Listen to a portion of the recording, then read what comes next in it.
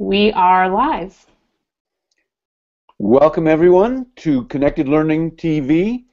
This is the first webinar, actually conversation, of our January 2016 series titled Maker Ed, Tinkering, Inventing, Learning, which was organized by me, Howard Rheingold. You can find out all about what I do with digital media and learning through rheingold.com/learning.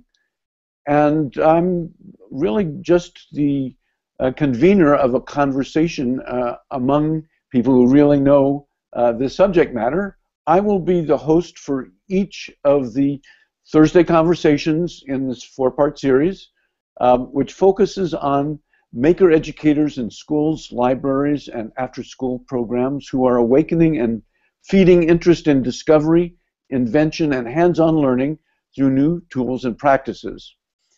If you're watching this, please take a moment to share it with your networks.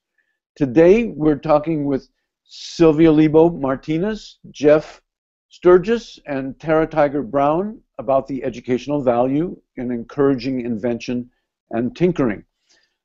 Before we dive into our chat, let's go over a couple of quick details. To those watching live right now, we welcome your comments and questions through either the Twitter hashtag #ConnectedLearning or the Q&A feature that you should see within the video player. We'll do our best to address your questions here in the Hangout. This webinar and all of the conversations this month are being co-streamed at the National Writing Project as well. Educatorinnovator.org is the URL for that. So let's start off with introductions. Why don't we start with Tara and then go across the screen? Hi, thanks Howard. I'm so excited to be here. My name is Tara, and my background in terms of tinkering, I started the Los Angeles Makerspace about 4 years ago here in rainy, sort of sunny LA. And then we've been working really closely with the Los Angeles Public Library for the last couple of years, both running workshops at almost 40 branches, and then also training librarians on how they can run maker activities in their after-school programs.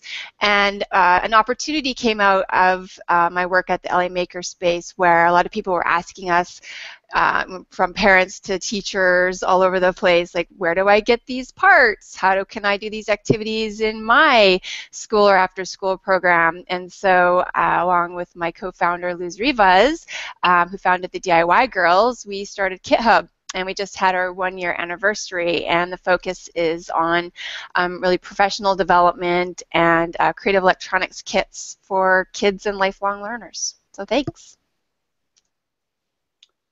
Sylvia? Well, thanks, Howard. I'm really happy to be here. It's a great topic to kick off the new year. My name's Sylvia Martinez. I got started in this a long time ago. I was an electrical engineer. I worked in aerospace and then became a video game programmer. And that kind of introduced me through educational software to the idea of really diving deeply into what is learning.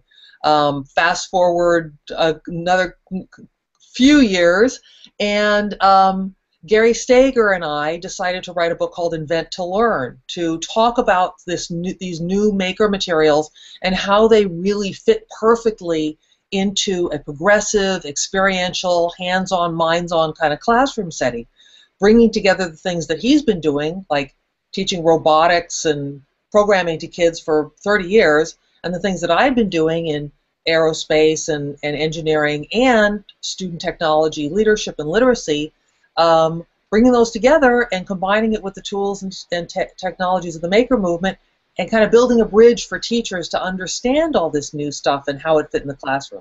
So recently, people who've read the book we've been talking to a lot of schools, doing a lot of professional development, doing a lot of keynotes and conferences, and just, spreading the good news about all the fantastic things that schools and teachers are doing around the world and getting kids to do authentic stuff.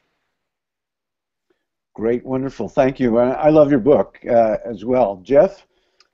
Hey, Howard, thanks very much for having me as well. I'm really excited to be part of such an awesome group of people to talk about this. It's a subject I'm very passionate about. For me, it's not even a question, the value of tinkering and invention in education, particularly because my history is that I didn't really like school that much. So the place of education for me, it wasn't a very good fit. But everything that I did outside of school or after school or later on in high school in shop class really was where I learned the most. Actually, even in college, my friends would take bets to see how long it would take me to fall asleep in class. So a lot of my learning happened, I would say around the periphery or on the edges of school. So I feel like inventing and tinkering is core to learning. So whether we call it education or learning is up to you. However, my background, because I wanted things to exist for the me, 20, 30 years ago, I founded a hackerspace or a makerspace called the Mount Elliott Makerspace in Detroit. I was running out of the basement of a church, and that was particularly designed to serve youth mostly, but families in areas of particular economic need and social need. And also co-founded a hackerspace in Detroit called OmniCorp Detroit, and that's mostly for adults. My history before that was actually I was part of a Fab Lab in the South Bronx called the Sustainable South Bronx Fab Lab. And that was a program which was integrated into a high school where we designed programming, hacker and tinkering programming around environmental justice and designing for a greener future. So that was also very interesting. And I was also part of the NYC Resistor hackerspace in New York City when I lived there. And as many folks may know, that is the birthplace of MakerBot. So in terms of people who are tinkering and inventing things and how that can lead to much bigger cultural movements, that was certainly an interesting place to be at that time. So I'm looking forward to the conversation. I'm sure I have a lot of stuff to talk about given my history, so looking forward to it. I'm not being humble. I just feel I ought to suppress my urge to prompt anything and just let anybody jump in at any point you want. Go. Well, I guess the first thing. Oh, sorry. No, I just wanted to say, Howard, you should not be humble because you've had a long history in helping people figure this stuff out, and your role in making it clear how digital media and all the things that are leading to what we're talking about, what we're doing, the road was paved by you. So you shouldn't be humble, and please don't sit back. And we want you and need you in this conversation. Oh, okay, I'll jump in. I promise. You are like the mentor for lifelong learning, Howard. Because was it like maybe a year and a half ago that you started learning Arduino? Maybe not even. And I remember the way you did it was that you went out there and you asked people who knew like how to program Arduino and put Arduino components together, and you started running webinars to figure it out. Like, you brought this community to you, like that's what you know, and then you just grew it out of that. And now look at you. You have this beautiful art project behind you. Yes, it's really beyond my dreams, and I think one thing that we all have in common is that we are personally enthusiastic about the thrill you get when you stretch a little bit beyond what you know and you mess with something and it works. There's a moment there that's, Jeff mentioned education and learning. Well, it's, we all get it. I mean, when you learn how to skateboard, you get that. It doesn't necessarily happen in school, but also I think what all of us have been passionate about is, well, school was not that interesting to us. This is interesting. How do we get that happening? So I think Jeff was about to jump off in that direction. I promise that I will jump back in, but this is the first of the series of the month, and I'm sure that there are many people watching us who are somewhat expert at it, and many people would like to get something going because they are also personal enthusiasts, but need to explain what I think is pretty elementary and axiomatic to all of us, which is what is the value of doing it this way, of tinkering and inventing. I guess my confusion and what I started to say was I'm confused because I wonder how it's not valuable. I mean, I can understand why it's not validated. in typical school atmosphere, which relies on testing for evaluation of competency or evaluation of knowledge gathered. But at least in my experience, and I would say in typical work environments, well, school and education as we define it, I believe is intended to prepare you for work and hopefully meaningful work in the real world. And in most situations that I'm aware of, you're not tested. You are given projects, and it's demanded that you tinker and that you invent and that you create things in many situations that are professional. And in that case, the outcomes are judged by whether or not they work or whether or not they serve the need that has been that has been posed to you. So in terms of the purpose of education and the purpose of learning, at least as it aims towards a professional context, I think that tinkering and inventing it as an early age as possible is very valuable because it's serving you, I think, in a much greater and more powerful way later on, as you go on, but also later on in life. So to me, the larger challenge of education and learning in a formal institutional context that we have in the U.S. is how to embed and how to mesh tinkering and inventing with learning some of the basics that you do need to know. So you got to know your times tables. You got to know certain pieces of history to really grasp things. So I'm wondering about that. Well, I think that's a really good question. I mean, we have a vision of school in everyone's head that came from essentially the Middle Ages, when people didn't even know how to read, so they had to be read to.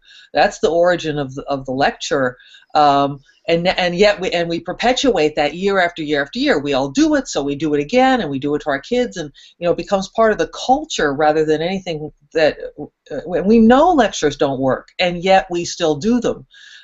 We're just used to it. So it's this people who are really thinking about what learning means and how to do it have to constantly question, is what I'm doing really supporting the way I believe learning happens?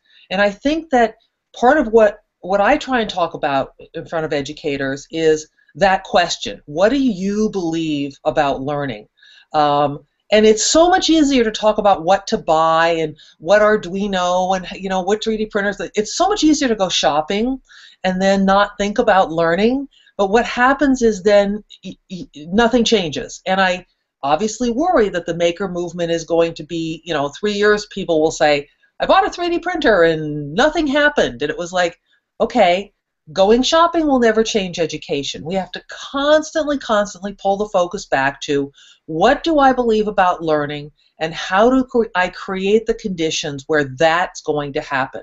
And sure, then you talk about curating interesting materials, you talk about bringing in experts, you talk about challenging kids with interesting things to do and surrounding them with interested people of all ages. But the point is, how do we create those situations in any day, any age, in school, out of school? I think that's a tough question and a worthwhile question.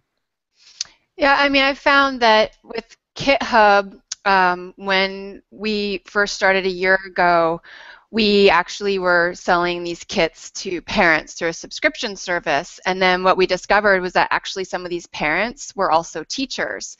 And as they were playing with these kits and learning about electronics at home, they thought, oh, I should try this in my classroom. And so some of them started to do that to the point where they, all of a sudden we saw this opportunity. But one of the blockers for us was that a lot of these teachers said, well, I'm not an engineer. I don't have a background in electronics or science or whatever. Like, I have to deal with this Common Core. I need to deal with lesson plans, all this kind of stuff. So what we have found, and I know some other organizations similar to us have found, is that by providing the lesson plans for the teachers along with a little bit of professional development, it really sort of breaks down that barrier for them where it's like, okay, I can jump into this. This isn't so hard, and also, similar to that is that what we found was a lot of them thought they had to start with something like Arduino, right? And like that is very intimidating to many of these teachers. Like, whoa, like not only do I have to deal with like hardware, electronics, and programming, like forget it, like I don't even know.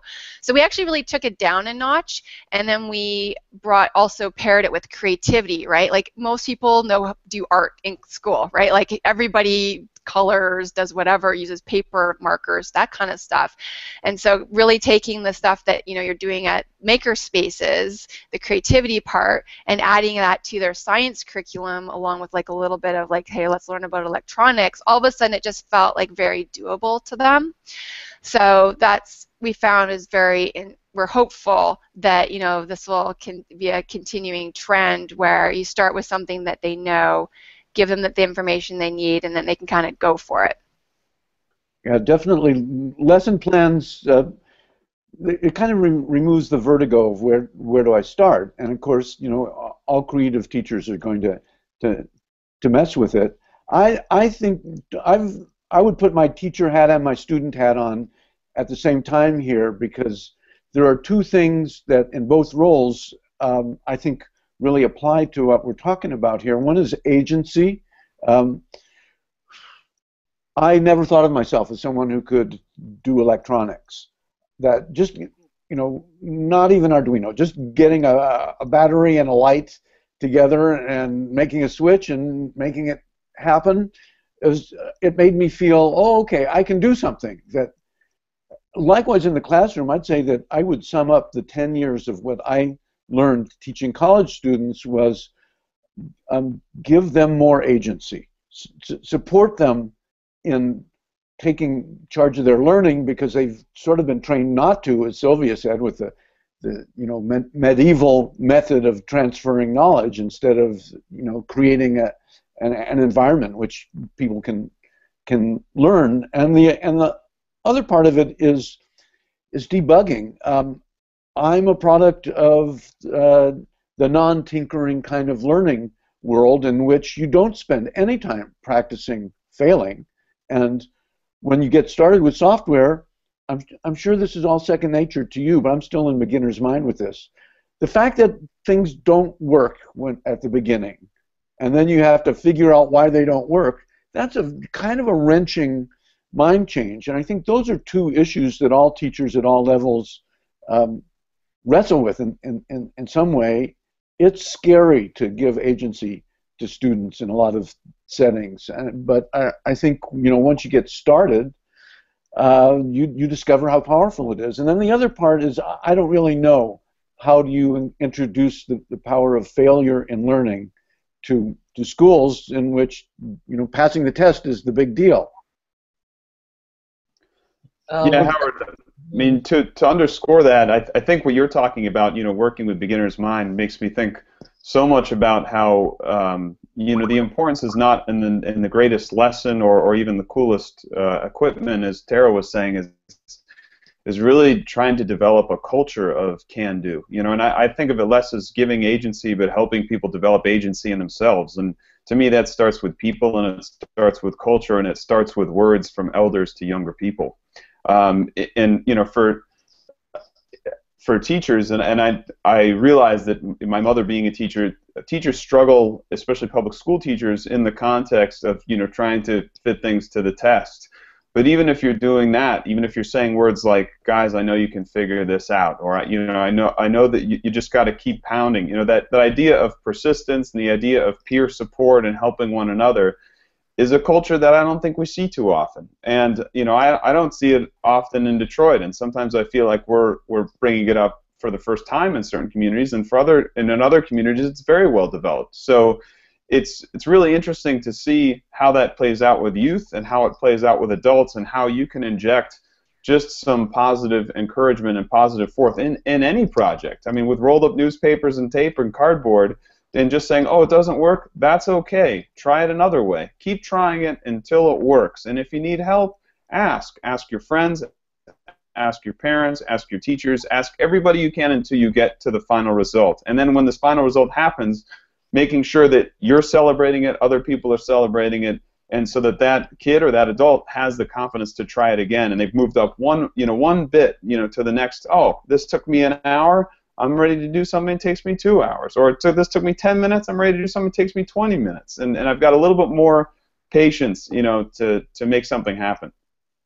I definitely, when we do professional development, Gary and I do a lot. We have a 4-day summer institute where educators come and they just work on projects the entire time. And some people, everyone has a different style. Some people like start in their comfort zone and then they feel comfortable moving out. Some people say, what's the hardest thing you've got? And then they'll sort of, go, well, that is kind of, it is kind of hard. I'm going to try something a little less hard. And then maybe that's not going to work. I try this. Oh, that worked. Now I'm going to go back. So everyone has these very different styles. And because there's no time in school to do anything, because got to be on the next chapter, got to go to the next thing, we try and force kids through a step-by-step process, even with the best intentions, even with us saying, I want to explain this to you, I want you to understand, the whole process, and then we ask them to lockstep march through a process, and that's really not how people learn. We've got to find more, flexibility, more opportunities for kids to be like painters, to step back and look at their work and say, it should be more blue, and then decide what blue means, and yet have a teacher whose job it is to keep things moving forward. I'm not talking about chaos. I'm not talking about everyone just doing their own thing. People make that mistake. They go to one extreme to the other. It's like kids are either regimented in desks and rows and they don't talk and they just are lectured to, or everyone's just sort of wandering around discovering the Pythagorean theorem. And there's so much in between, and I think it helps teachers to see that big, challenging, blow your mind kind of stuff, and to help them understand what their comfort zone is and stay in it. So I do like giving teachers things that they're comfortable with, but I also like pushing the boundaries as far out as possible, because you never know what people are going to do. Actually, that reminded me of something where we were at the California STEM Symposium a couple of months ago, and some teachers came by sort of asking us about, these STEM kits. And some of them said that, they're English teachers, and there's like, oh, I guess this isn't for me, I teach English. And then we said, well, actually, do you know about notebook hacking? And we sort of explained notebook hacking, this idea of creating a paper circuit and a notebook and lighting things up and adding switches and all this kind of stuff. And in fact, I learned about notebook hacking from the National Writing Project. Thank you, Elise. She was the one, I think, that tweeted about it. I became obsessed with them after I started learning about them. And all of a sudden, the English teachers' eyes are lighting up. They're like, oh my gosh, I can incorporate these other subjects into English, and like it doesn't, it's going to make everything much more interesting. And then she was excited that she would learn something new. So I think that going to what you were saying, Sylvia, about going outside your boundaries, but I think there's always that entry. Like I think of the makerspace as kind of like that little entryway to maybe the whole like hacker world, which sometimes feels a little bit intimidating, like the hacker spaces in LA are maybe too much for some of the people in here, but the makerspace is that little gateway. I think about that too with, some of like the simpler projects, just to get your, get things going and get your foot in the door to something that might be more grandiose. And then I also feel very passionate around like the idea of like the interest-driven learning piece of it too. When you're talking about peer mentoring, Jeff, at the Makerspace, we formed a Scratch squad. So MIT Media Lab's Scratch programming language is phenomenal and amazing and free. And so there's a group at the Makerspace that started the Scratch squad with kids that knew how to program in Scratch, and they go around and they teach other kids how to program in Scratch. And some of the teachers and stuff will sit in and learn as well. And they get together in this club and they do this on a frequent basis, and so it's something that they're really passionate and they love. And so when you can combine like different interests, whether maybe it's like writing or the Scratch programming language, or my passion area is around like citizen science and anything to do with the environment, then I think that you give you give yourself more time because you're so into it that you want to just keep going because it's something that is important to you. And I see that with the kids too, and even with the teachers if there's projects that they're really passionate about.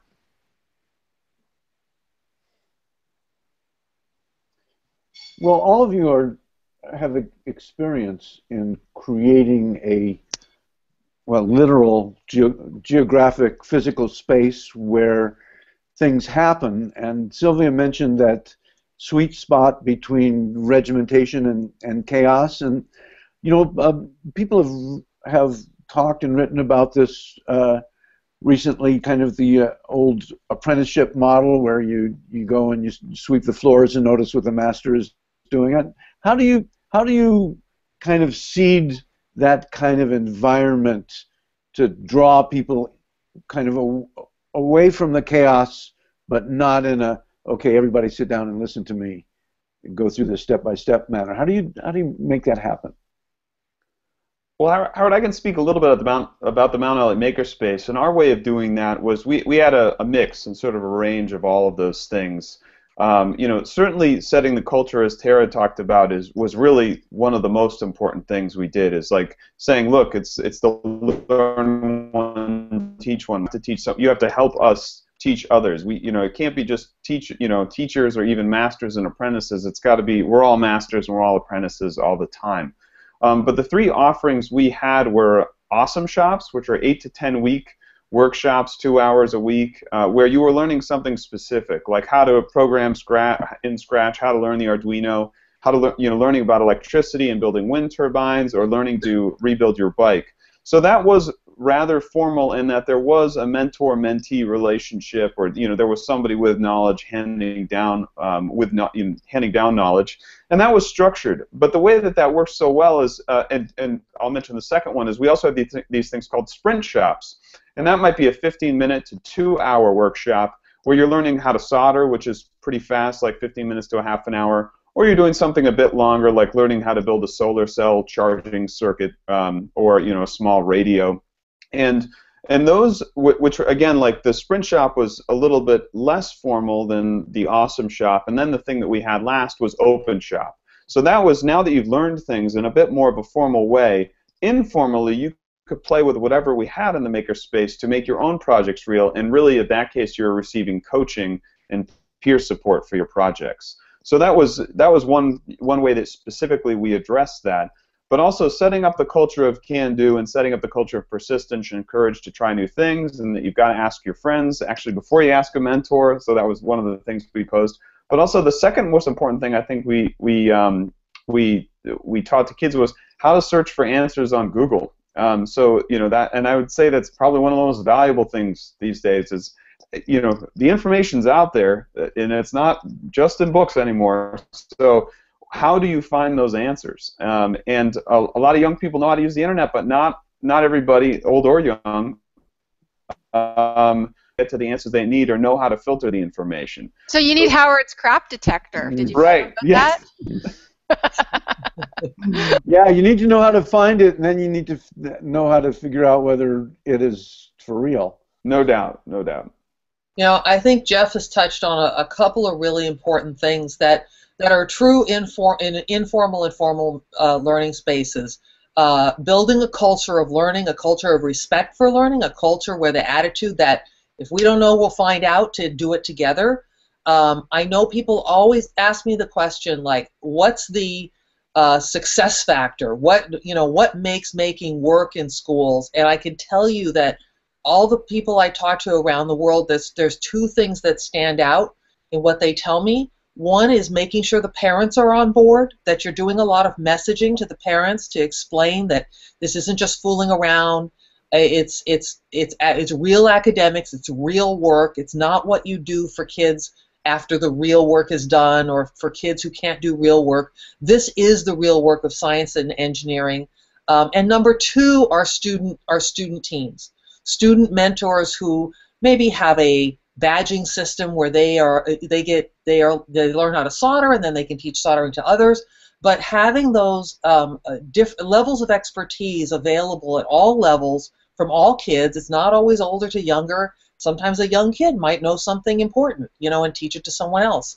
Making sure that that's acceptable in your school, that you're not being shushed all the time when you do ask a question.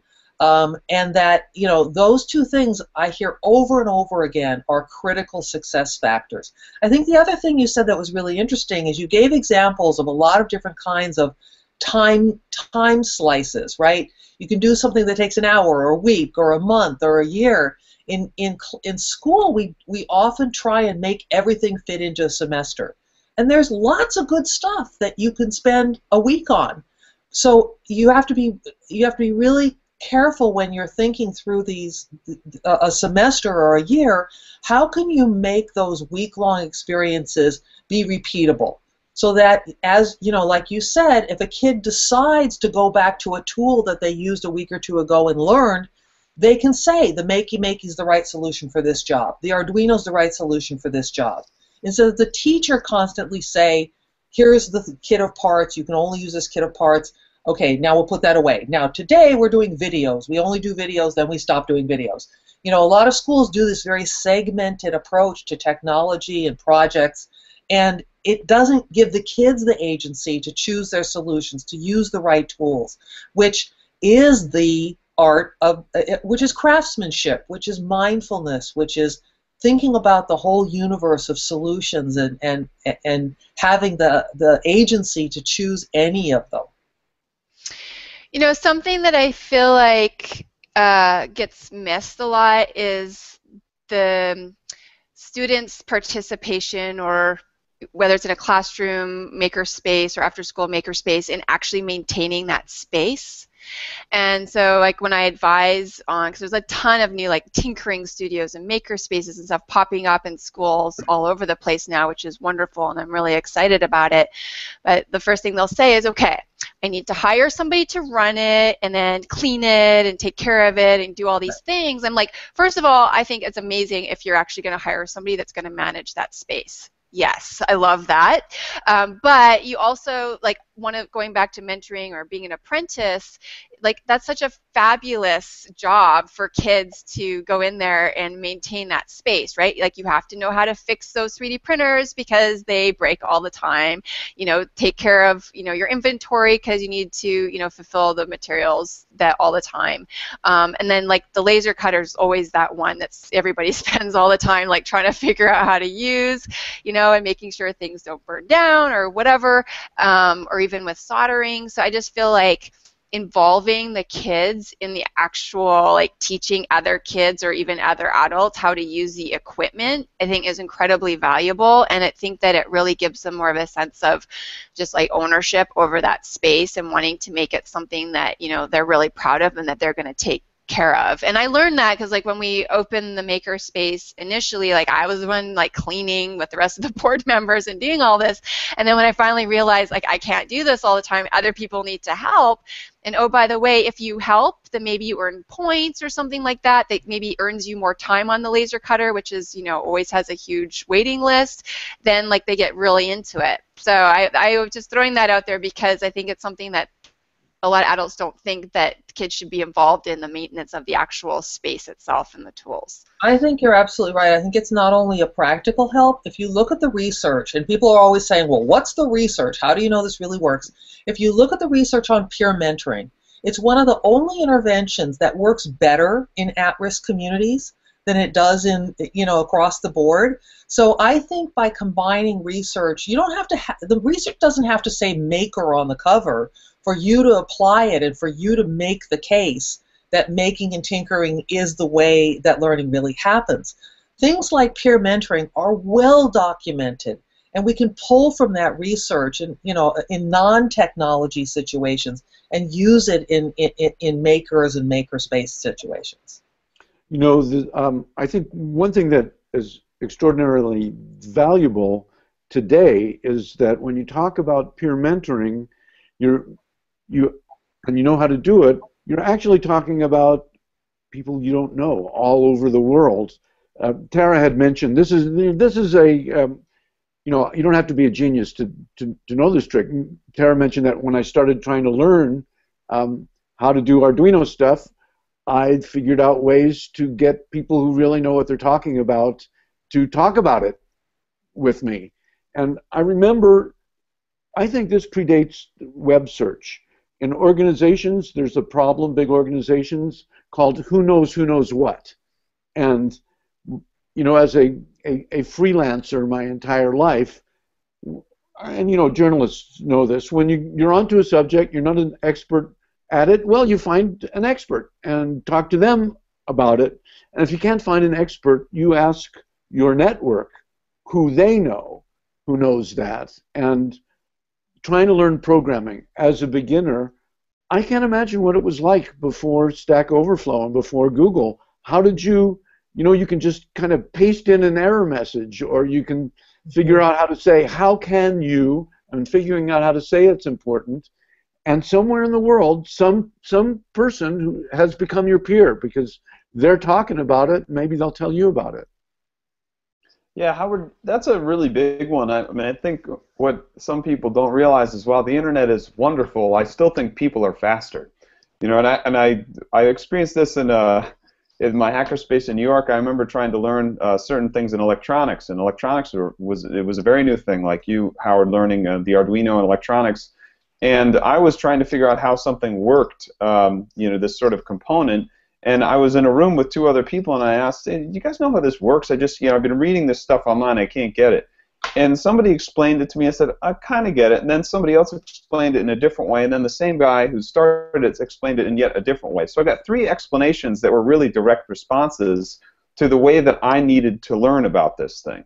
And you can get that online and through a video as well, but it may take you a while to find it. So, you know, so building a community of people that can help you out is important, as is learning how to search it on Google in case those people aren't immediately at hand.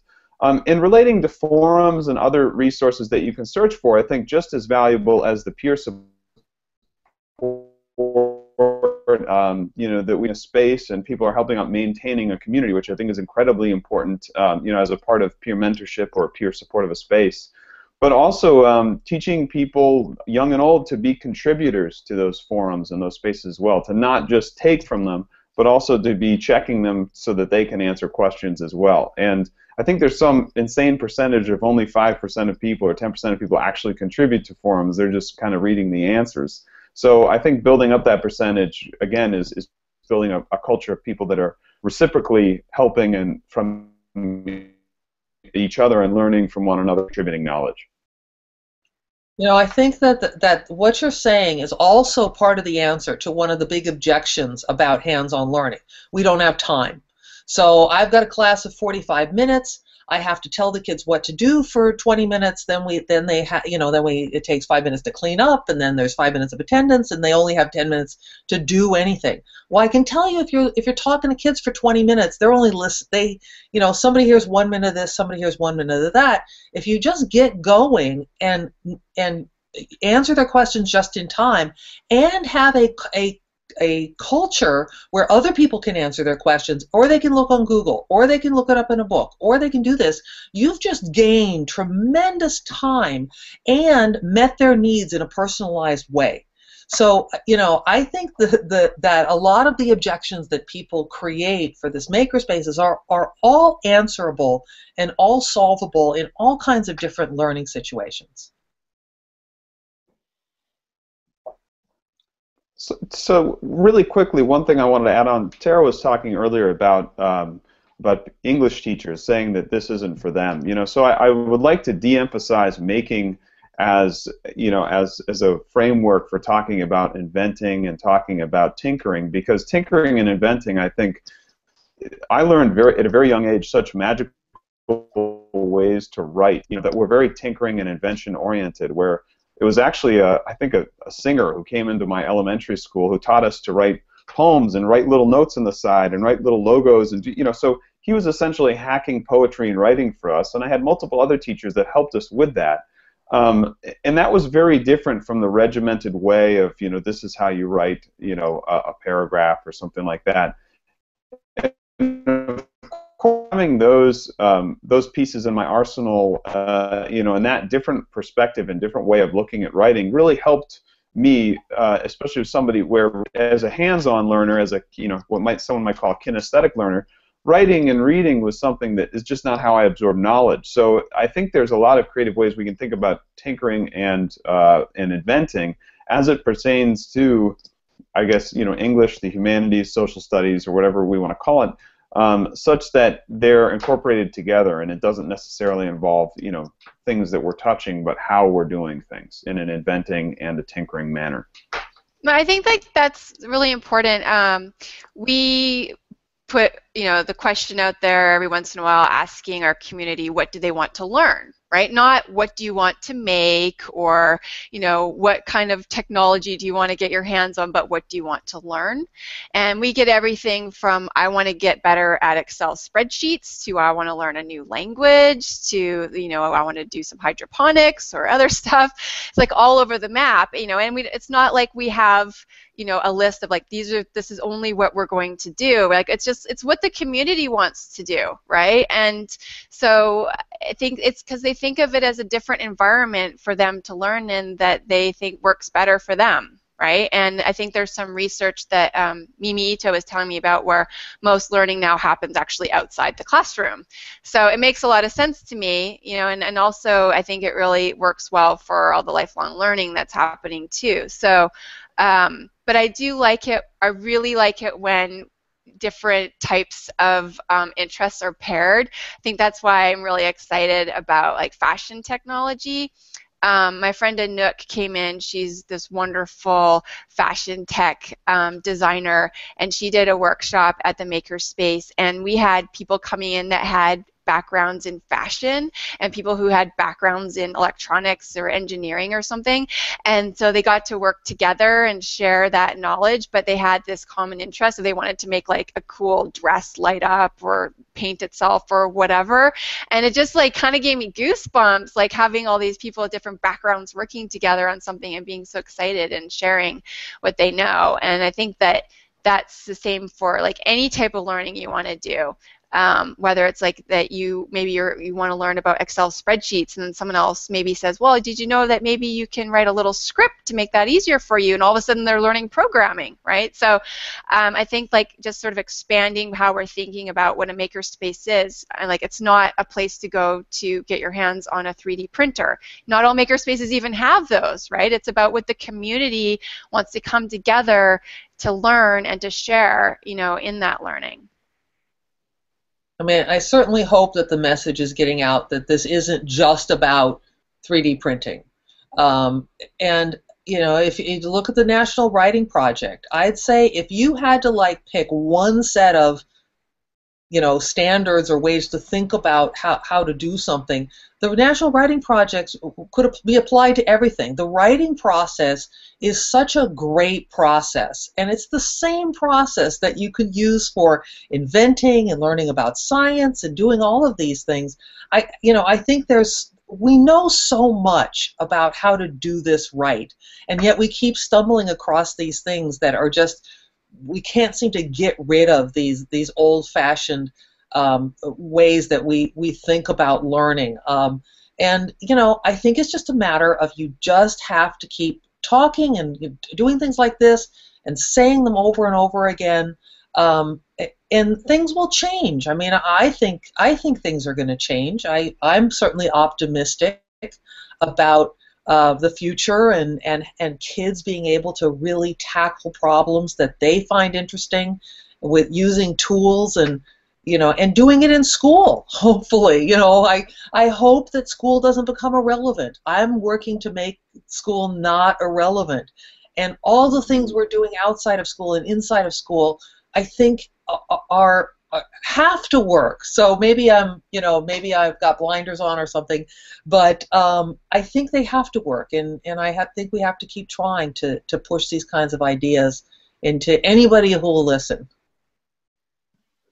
And to be a little bit meta, there's a lot of tinkering and inventing that has to happen within trying to figure out how tinkering and inventing fits, in this context. So, and to add to that, I really I think there's probably a frustration of teachers who are burdened by standards and so forth, and burdened by the difficulty fitting things into time.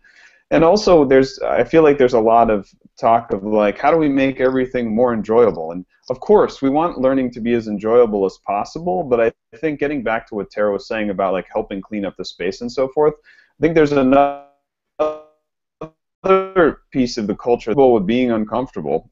You know, being uncomfortable with yourself and like trying the things that you can't do in terms of failure, but particularly getting uncomfortable with sometimes you got to slog. You know, like in order to get through things, you've got to chop wood and you got to carry water, and part of that means sweeping the floor at the makerspace, and part of that means doing things that are challenging, like learning your times tables.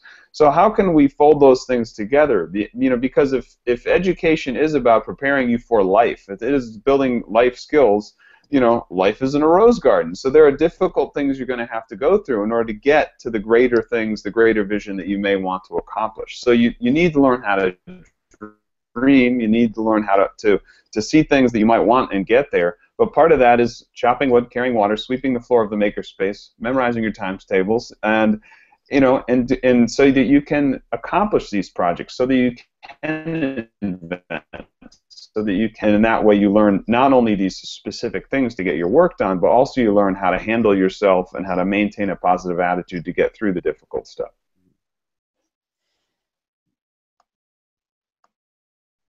Yeah, getting through the stuff that doesn't work, you really need someone around who's been through it.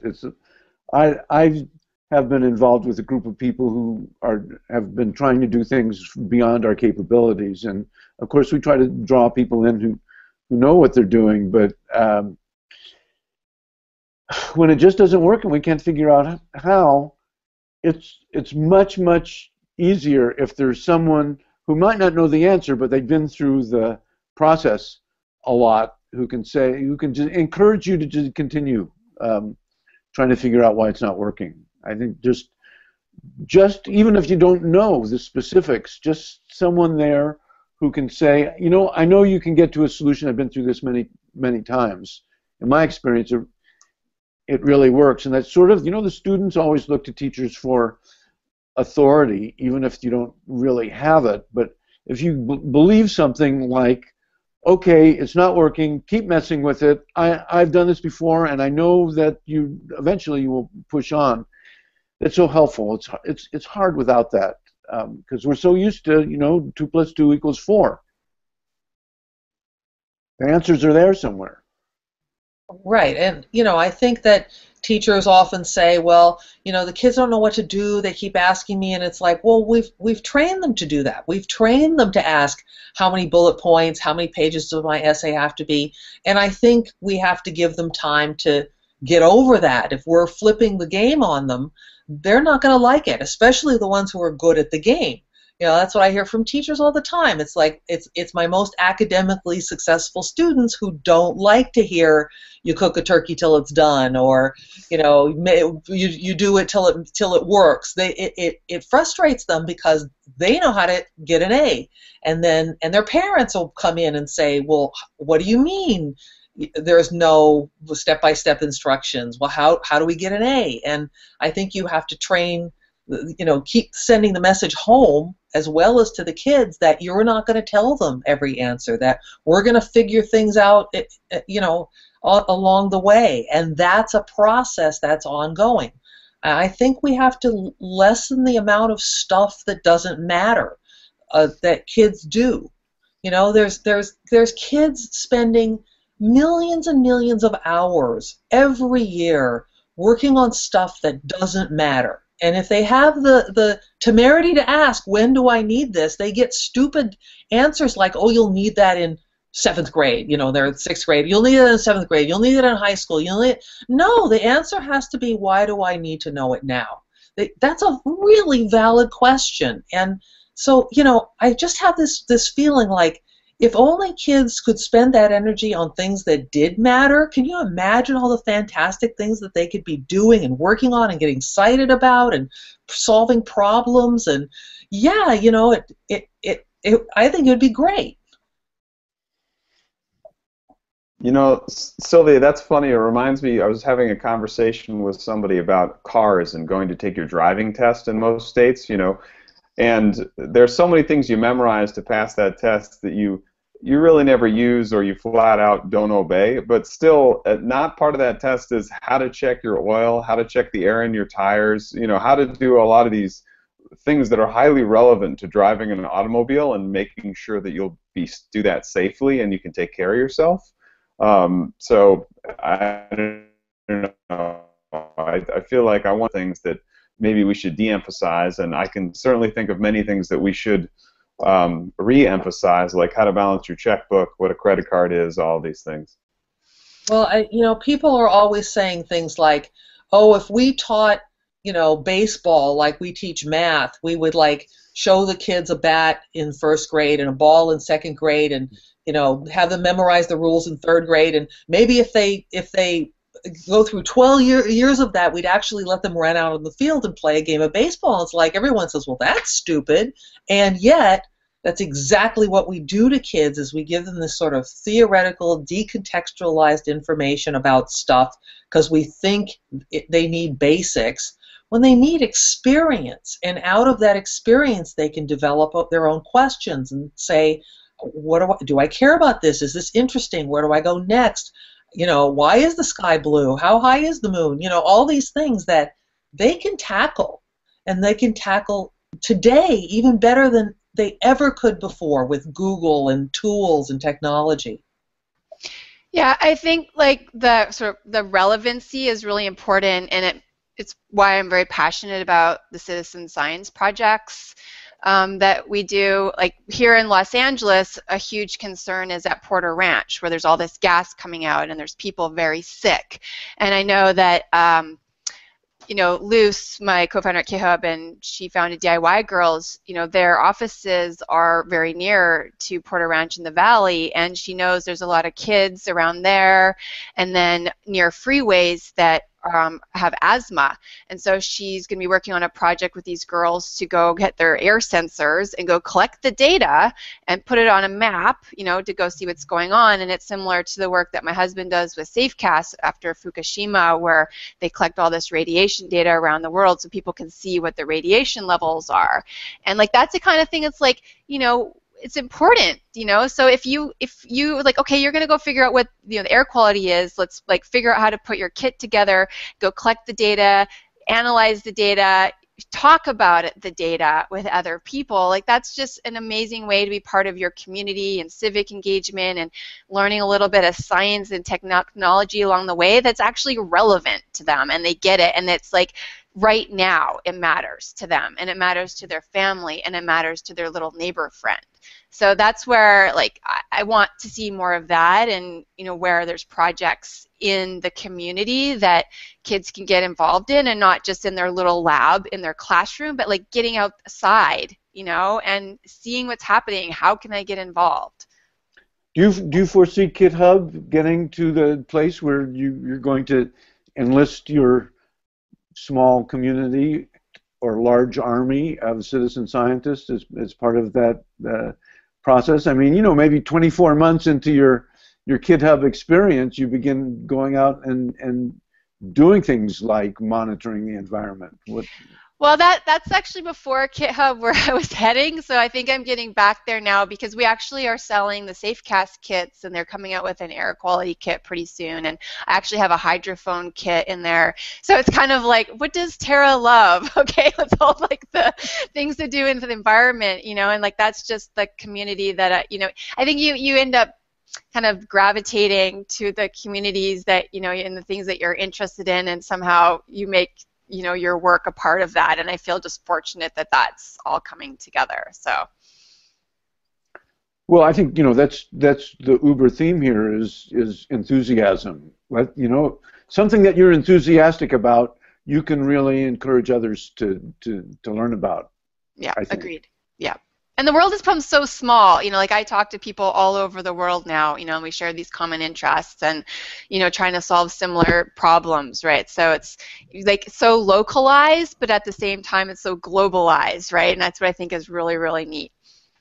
And, you know, young people are concerned, and again, they don't have the sense of agency. There's all these big things happening to the environment. We're worried about it, but I guess we're supposed to leave it to the adults to fix the world that we're supposed to live in. You know, actually going out and gathering some data and saying, look, this is happening in our community, we can prove it, do something about it. Hey, that can happen. You've proved that it can happen. Yeah. So we got 5 minutes left, and what I propose this. I want to say a few words about what we're going to do next week, and I will try to do it so quickly that everyone has time to have a last word before the top of the hour. So let me just mention that next week we're going to be talking about getting started with making learning and where to go from there. I mean, obviously we've talked about that a little bit today. Another all-star really interesting group. We've got AJ Almaguer, who is an independent maker and a former engineering educator of the Tech Hive Team program. We've got Lisa Brahms, who's Director of Learning and Research at the Children's Museum of Pittsburgh. Cherry Shi is Senior Researcher at the Concord Consortium and founder of the Tech Hive Team program. Kylie Pepler, Assistant Professor of Learning Sciences and Director of the Creativity Labs at Indiana University Bloomington.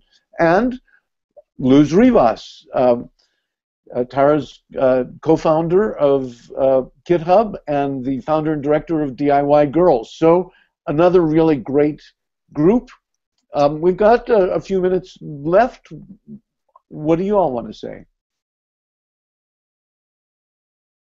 I think this is the thing, you know, that could possibly push education back in a direction that it needs to go. And the number of teachers who walk up to me and say, this is the way that kids really learn. I know it, and now I have the tools to do it. People are listening to me, and I'm going to make this change. And look, maybe it's rose-colored glasses. Maybe, you know, it's a self-selected group. But I really feel that this is true. And I know absolutely for a fact that kids need to have agency and need to be empowered in what they do. And I also know that you can't have empowered students without empowered teachers. Teachers who are in control of their classroom and their curriculum, and we're not going to have an empowered youth with script reading robot teachers who, you know, or pushing play on a YouTube video. We absolutely have to be in this together. Adults, children, parents, teachers, educators, everybody has a part to play in this. And I just hope that, you know, I can keep spreading this message, and I'm so thankful for you giving this platform, and go. Yay. I just want to say, if you're a parent, a teacher, facilitator, just an enthusiast, and you don't know how to get started, or you just want to chat, feel free to reach out to me. I'm at Tara, T-A-R-A, on Twitter. Happy to chat, point you in the right direction. I want to be helpful. And Howard, thank you. I always love webinars with you, and I think you're amazing. So thank you so much, and good luck out there. And I guess the one thing I have to say is, I think one of the most important components of education, but also in the context of making and tinkering and inventing, is less on the tools and less on the stuff and the fancy stuff that you can buy and where you can shop and spend your money, and more on the culture you can develop and the people that you can get to join you. You know, so I think if there's money available, and if there's time available, and if there's energy available, and I particularly am always trying to put myself in the shoes of a public school teacher in a really challenging environment. You know, even if you're doing something really small, it could be rolled up newspapers and tape, and making skyscrapers, and figuring out who can make the tallest skyscraper, the most interesting skyscraper with rolled up newspapers. But building, you know, that's a cheap way to do something, but also encouraging people to help one another, to learn from each other, and to be persistent and keep making this stuff happen. So I think culture and people is probably the most important component of learning and education.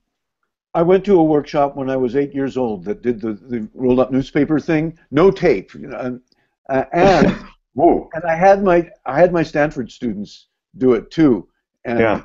It's, you know, it's simple and it's amazing. I mean, a group of 3 people try to figure out how to make something higher than the group of 3 people they can see down the hall. That's hacking. And yeah. and thank you so much. This has been, I think, an example of what we're talking about. We really didn't have much of an agenda, and once we got rolling, I think we covered a lot of things that people are going to find useful to know. Hope so. Thanks very much, Howard. All right, And folks. It's such a pleasure dealing with all of you, and I know our paths will cross again soon. absolutely, hope so. Okay. All right. Bye. Thank